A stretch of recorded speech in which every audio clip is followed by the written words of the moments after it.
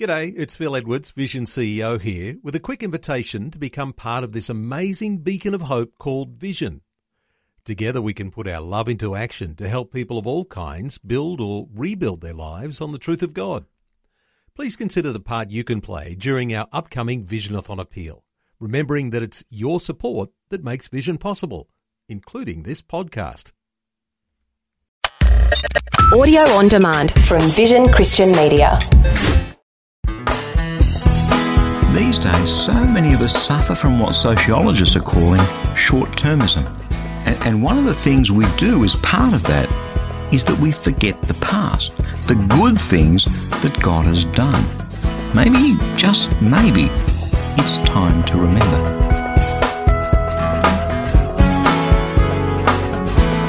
Hi, I'm Bernie Diamond and welcome to the program. Now, today we're going to be taking a look at Easter from a different perspective. And do stay tuned, because in just a few minutes I'll be telling you about the powerful prayer that could be coming your way to help you through whatever it is that you happen to be dealing with in your life just at the moment. One of the terms that you hear bandied around these days by sociologists, people who study our culture and how we live, is this word short-termism, or maybe it's two words, I don't know. And what they're talking about is the fact that we're all so focused on spending up big on our credit card and then paying off debt that we've stopped thinking longer term. We've stopped thinking about the future and dreaming and planning and hoping. We're all walking around looking at our feet because the load that we're carrying is so heavy that we're stooped over. And when you think about it, what an incredibly sad way to live life. We work hard all week to eke out a living, to pay the mortgage, to put food on the table, and the furthest ahead we seem to be able to look is the weekend so we can flop on the couch exhausted. So short-termism is about the fact that we always focus on the short term. But as well as stopping us from looking forward, it also stops us from looking back. And whilst none of us should be living in the past, it turns out that the past has an awful lot to do with feeling secure about the present and having hope for the future. Think about it. We're made up of two things. The first is our DNA, essentially who we are, our natural gifts and talents and abilities and skills.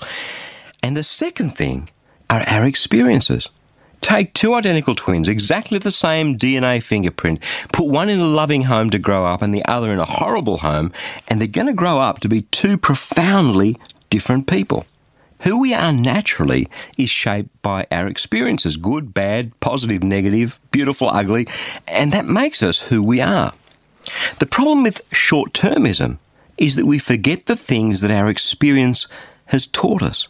In the olden days, which is what I used to call my parents' experience, and it's what my kids now call my experience, back in the olden days, people were interested in a whole bunch of things from the past.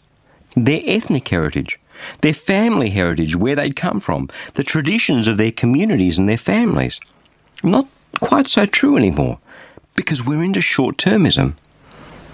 I was talking with a father recently, a man about my age with 3 adult children, and he's been trying to get some family traditions going amongst this extended family, trying to establish some family roots for his kids and their children. But his adult children, well, they're not interested. That's because our culture shifted from those roots that we used to rely on to short-termism, buying the next thing, making it through to the weekend. What's all that got to do with Easter? Turns out quite a bit. Last week on the program, we took a look at this whole Easter thing through the incredibly rich symbolism of the Jewish Passover festival, because Jesus was crucified during the Passover festival. And what he was doing, well, he very closely tied it to that celebration of the Passover. The question is, what is the Passover and why were they celebrating? Well, Passover history in a nutshell is this. Israel was slaves in Egypt for 400 and something years, and then in about 1270 BC, Moses came along and said to Pharaoh, "Let my people go." Pharaoh didn't, so God sent 10 plagues upon Egypt, and the last one was the death of the firstborn of everyone in an Egyptian household.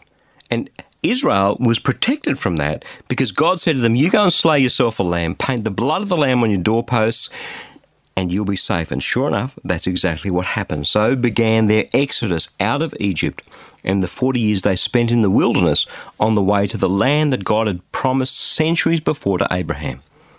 But to make this happen, they had to slaughter a lamb for each household and paint the blood on the doorposts, roast the lamb with bitter herbs, and eat it with unleavened bread. Those were the instructions. But now listen to what God commanded Moses about this Passover for the future. You can read this if you like in Exodus chapter 12. God said, "This day shall be a day of remembrance for you.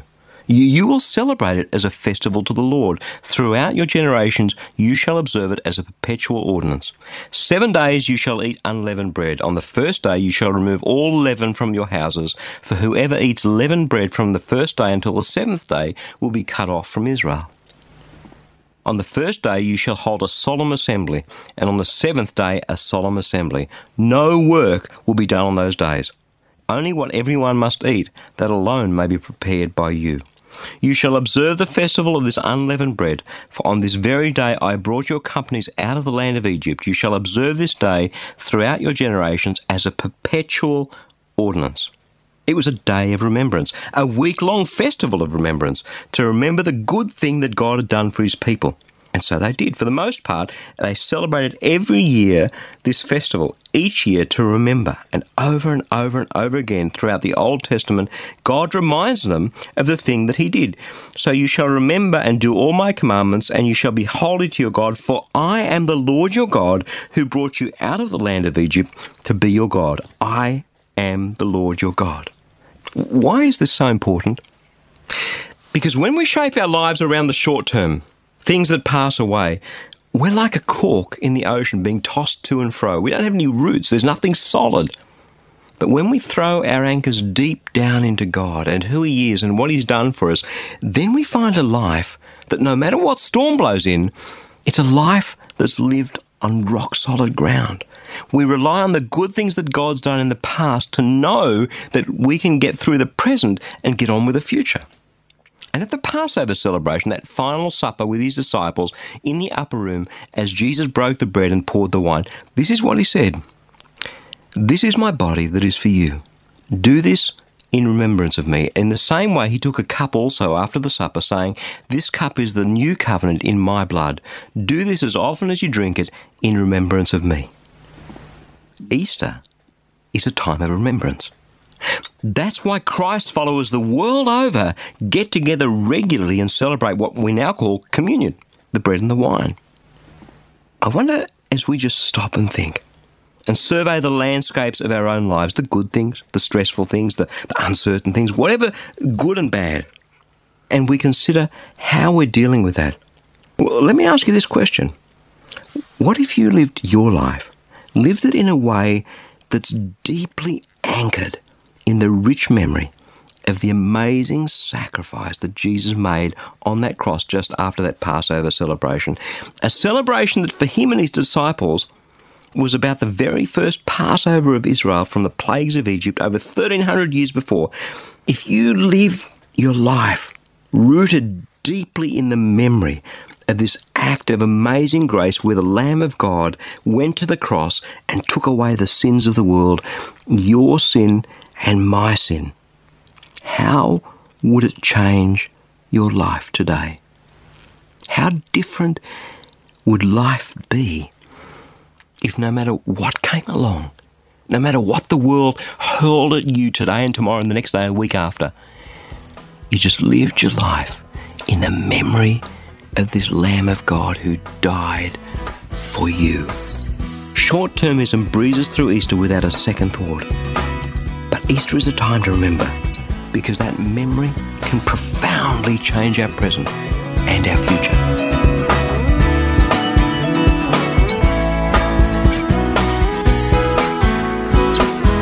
Before we go, I'd just like to remind you that if you have a prayer need, we would love to pray for you.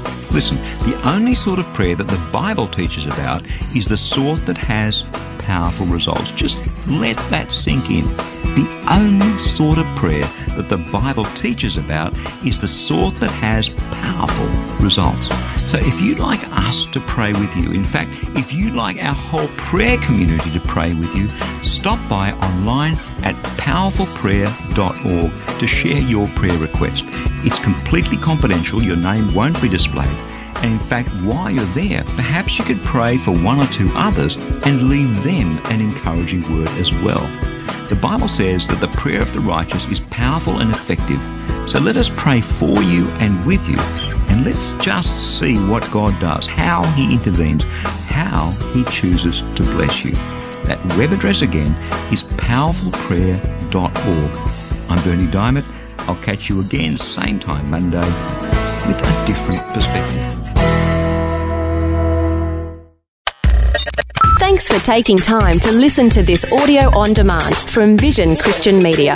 To find out more about us, go to vision.org.au.